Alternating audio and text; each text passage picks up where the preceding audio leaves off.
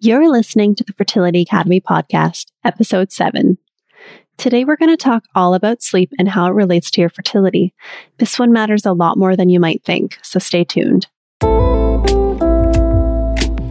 Welcome to Fertility Academy, a podcast where we provide you with information and tools to help you optimize your fertility to grow your family no matter where you are in your fertility journey. We offer interesting, creative, and evidence-based information and give you practical tools to help you get closer to your goal of building a family. I'm your host, Michelle Kapler. I'm a fertility-focused acupuncturist and Chinese medicine practitioner, board-certified fertility specialist, and fertility coach with over 10 years of experience helping my patients build their families. I'm so glad you're here with us. Let's get on with the episode. Welcome to the Fertility Academy podcast. I'm your host, Michelle Kapler. Today on this quick solo episode, we're going to talk about something that research shows is foundational and absolutely essential to our health, and yet it's rarely discussed, if at all, in the fertility clinic experience, and certainly isn't up there amongst diet and exercise in the standard fertility optimization recommendations. I'm talking about sleep. Now, I've done a lot of research and extra learning on sleep. Sleep has become a bit of an Achilles heel for me after I had my daughter 5 years ago, when I became a terrible insomniac. The change in my hormones and my nervous system created a downstream effect and negatively impacted my sleep. I was one of those people who would fall asleep no problem and then wake up at 2 a.m. and toss and turn for hours because I couldn't shut my mind off. It significantly impacted my quality of life. So I learned everything I could about sleep, and thankfully, I'm now able to manage my insomnia, and it isn't really a thing for me anymore. Well, most of the time. But what I learned from my many months of research was astounding. The level of impact that sleep has on our overall health is staggering. And because we talk about a holistic and full body view into fertility on this podcast, we're going to talk all about sleep today. I want to jump in first and talk about sleep needs for optimal health and function. This is for general health and longevity, which is connected to fertility in so many ways. But I think it's important to start out with a foundation of understanding for how much sleep we need to achieve an optimal baseline of health. The National Sleep Foundation, a research organization in the United States, has found that adults between the ages of 18 to 64 need an average of 7 to 9 hours of sleep per night in order to maintain health at a baseline level. That is, to avoid our body getting sick or functioning at a level that's less than healthy. I'll link the published study in the show notes if you're interested in learning more.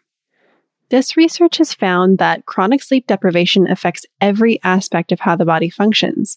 This is everything from immune system function to blood sugar balance to memory and cognition and mental health. And that folks who get less than 6 hours of sleep on a regular basis were at a significantly increased risk for health problems such as type 2 diabetes, Alzheimer's, and heart problems. So let's talk about a few ways that sleep can affect our fertility. People in the natural fertility world love to say, optimal health equals optimal fertility, and sleep is part of that. I want to dive a little deeper into the why of that today. So the first thing that I want to talk about is hormone function.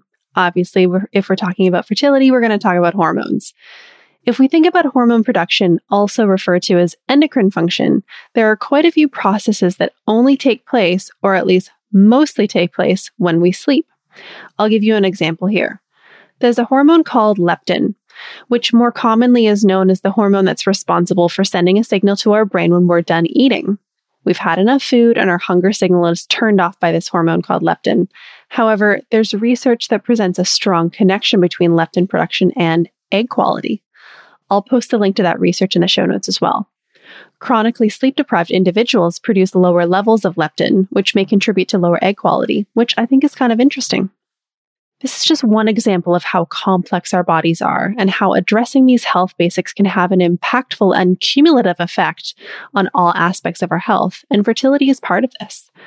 Our hormones are all intricately connected, and they may directly or indirectly affect our conception. Thyroid function, blood sugar function, and hormone detoxification are all examples of this.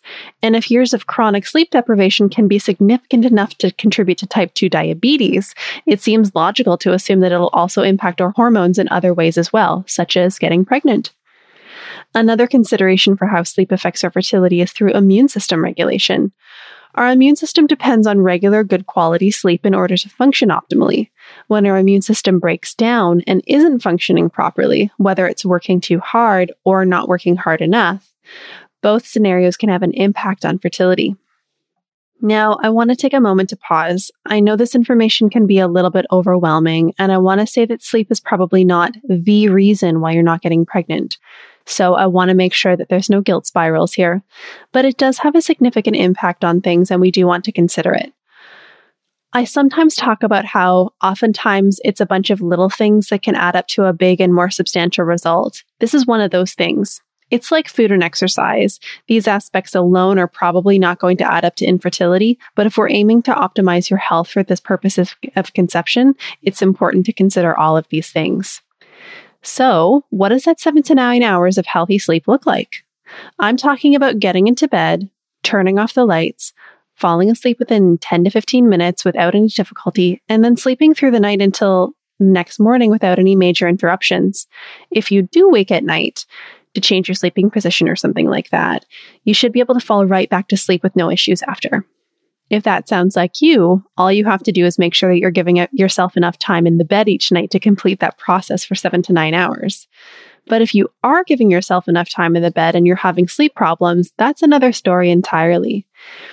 Maybe you get into bed and you can't fall asleep for 2 hours because your mind is racing.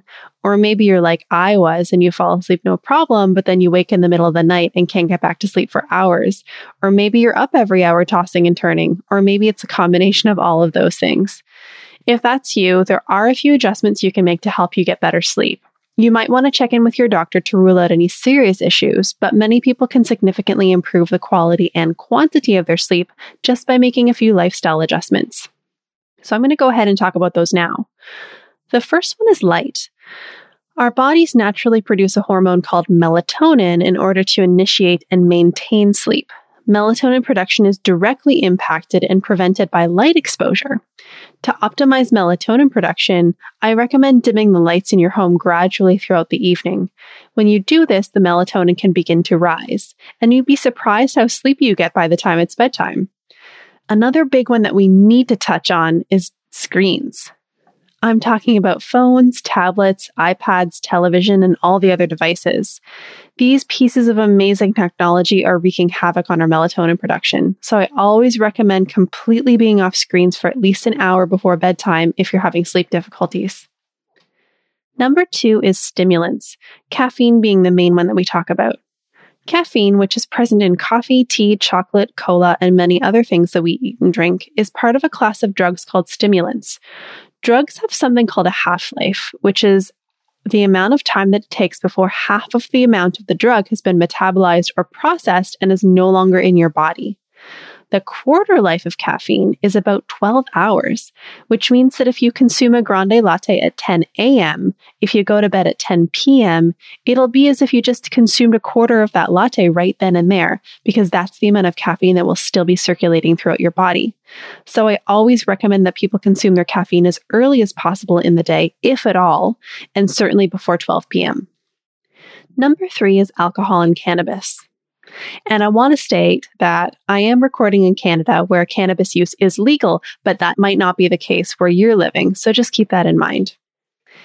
For alcohol and cannabis, this one is sometimes a little counterintuitive to people because people often use alcohol and cannabis to help them fall asleep. But the physiology behind it is that both of these substances are actually sedatives, which may help you feel sleepy, but it's not actual sleep. That state of our body that governs all those amazing and necessary functions that we discussed earlier, alcohol and cannabis have both been shown to negatively impact REM sleep, our most deep and restorative sleep. So I like to recommend that people consume their cannabis and alcohol away from bedtime and that they give their body some time to calm down and metabolize it before they try to sleep. If you try these 3 things and your sleep is still significantly disrupted, I highly recommend seeking help from a qualified health professional such as a naturopathic doctor, functional doctor, acupuncturist, or medical doctor. There might be an underlying cause that needs to be addressed. I also want to take a moment to acknowledge that not everyone is able to prioritize sleep in this way. Night shift workers, parents of small children, people with more than one job may have trouble implementing these suggestions. I want to say that I see you. Just do the best you can. A small change is better than no change at all. If you found today's conversation interesting and want to learn more about sleep and how it works, I highly recommend checking out Dr. Matthew Walker's book called Why We Sleep. I'll link to that in the show notes as well. I also highly recommend listening to his segment on the Nike podcast, which is called Trained. I'll link to that episode in the show notes as well.